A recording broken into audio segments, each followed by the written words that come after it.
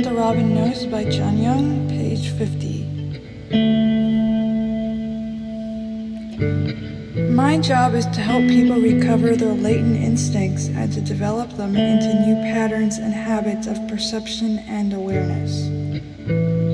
I also try to build good thinking skills, research abilities, and background knowledge, but it's hard to get going in those departments without triggering the keener awareness, deeper connection, and motivation to use them. The teaching tool of choice is what Tom Brown Jr. calls the sacred question, which is actually 3 questions. What did you observe? What is this telling you? What is this teaching you? I use this in all my programs because it drives people deeper into any question. Over the following months, using the help of those 3 questions, seeing no birds can become a few birds, which can then morph into some little brown noisy birds, then into flocks of little black and white ones that stay in the trees, and other birds I may not really see. You may announce one day that you have seen some Pacific wrens, those little brown noisy birds, or some chickadees in the trees, little black and white ones. Later on, the chickadees will be feeding and calling in the trees. And then the Pacific wren will someday seem upset because another Pacific wren came close to this one's favorite stump. An understanding of territory can often be a revelation. This bird lives here. This is the bird's address. No wonder this bird lets me know that he's not happy when I barge in. Bird language is about acquiring some jungle etiquette, and the sit spot is where this starts to happen. Little by little over the course of a year, you can identify species of the birds that you could not have seen a few months earlier, and differentiate one from the other. You can build a connection with them, and then finally recognize them, Sam Bushman style. This can lead to basic but growing awareness and practice. Instead of flashing out the wrens and chickadees and robins and sparrows with the major bird flow, you can learn to sit quietly and to watch, to listen, to learn, and to connect. And as a result, you can change. Personal growth most likely would not happen if you just charge into those woods every day in a different direction. It can happen where one has one place where his own rebellion and the intimidation natural world can yield to one's newfound awareness, one's connections and understanding. Being part of a program itself can bring some advantages, which provide easy access to a sit spot and the discipline to sit and visit with it every day. A daily dose of bird language medicine is recommended, which is why I say that the single most important factor for anyone interested in the subject is choosing a first sit spot that is convenient. Any place more than a 2-minute walk from the door may be too far. The sit spot must be accessible on a moment's notice, so when you have some time, you don't have an excuse. In the beginning, this is vital. In the city, a tree on the edge of the park up the street is just as effective as a tree in the country. In fact, it can be more effective because the birds are more concentrated.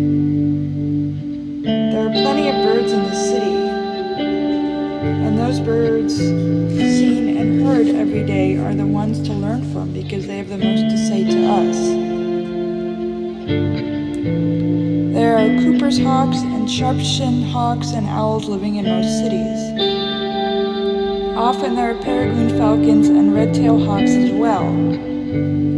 There are certainly nest robbers.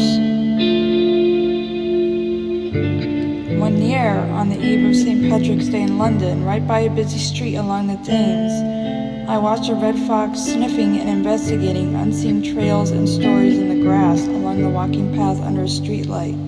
In Seattle, a coyote got stuck in an elevator and a cougar sauntered right by a homeless camp beneath an overpass. But it doesn't take cougars to learn bird language or even coyotes. A house cat will do just fine. Know all of your neighbors. This is what it comes down to. In the backyard, a spot near a hedge or underneath a tree is theoretically better than one in the middle of a lawn. But the middle works too. You can create an awesome backyard sit spot with different kinds of feeders.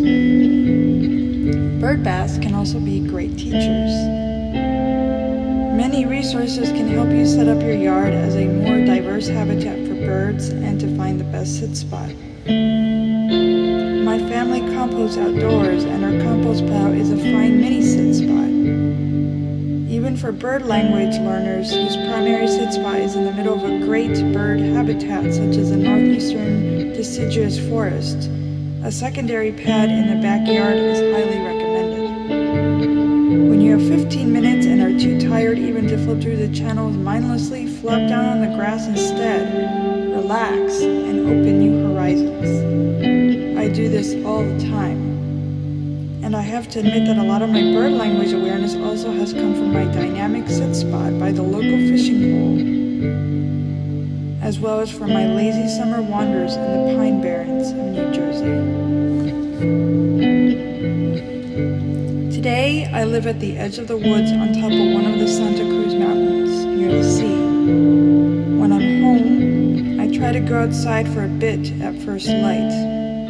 Just walk out the front door and sit on my wooden bench in the quiet before the dawn. This is a kind of temporal sit spot, also highly recommended.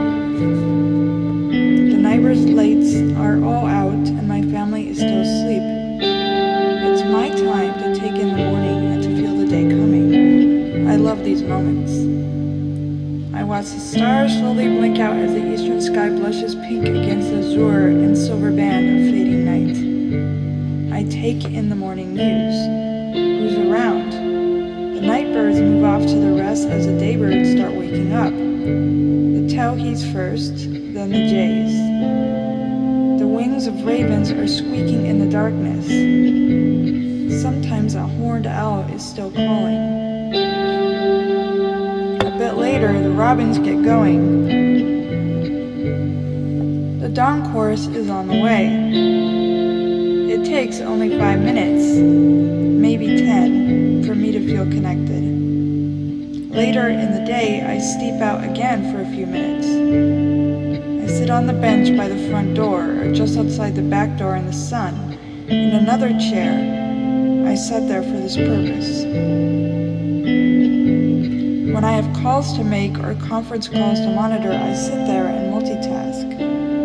My actual sit spot is the bench by my front door, facing the yard, but these secondary sites are perfectly satisfactory, and they're really all part of one larger sit spot area. Wherever you live, pick a sit spot where you can actually see, not one in the middle of a blackberry thicket, and not one in the top of a tree. You should be down low with the ground birds. I recommend the edge of a pond or a creek if possible, because almost all creatures will pass by the water, especially in a dry habitat. That's the ideal. But I didn't have water near my first sit spot in New Jersey. I still figured out that the overbird lived over in that area. The juncos like to feed around those evergreen trees in the winter. The barred owl roosted in that holly tree.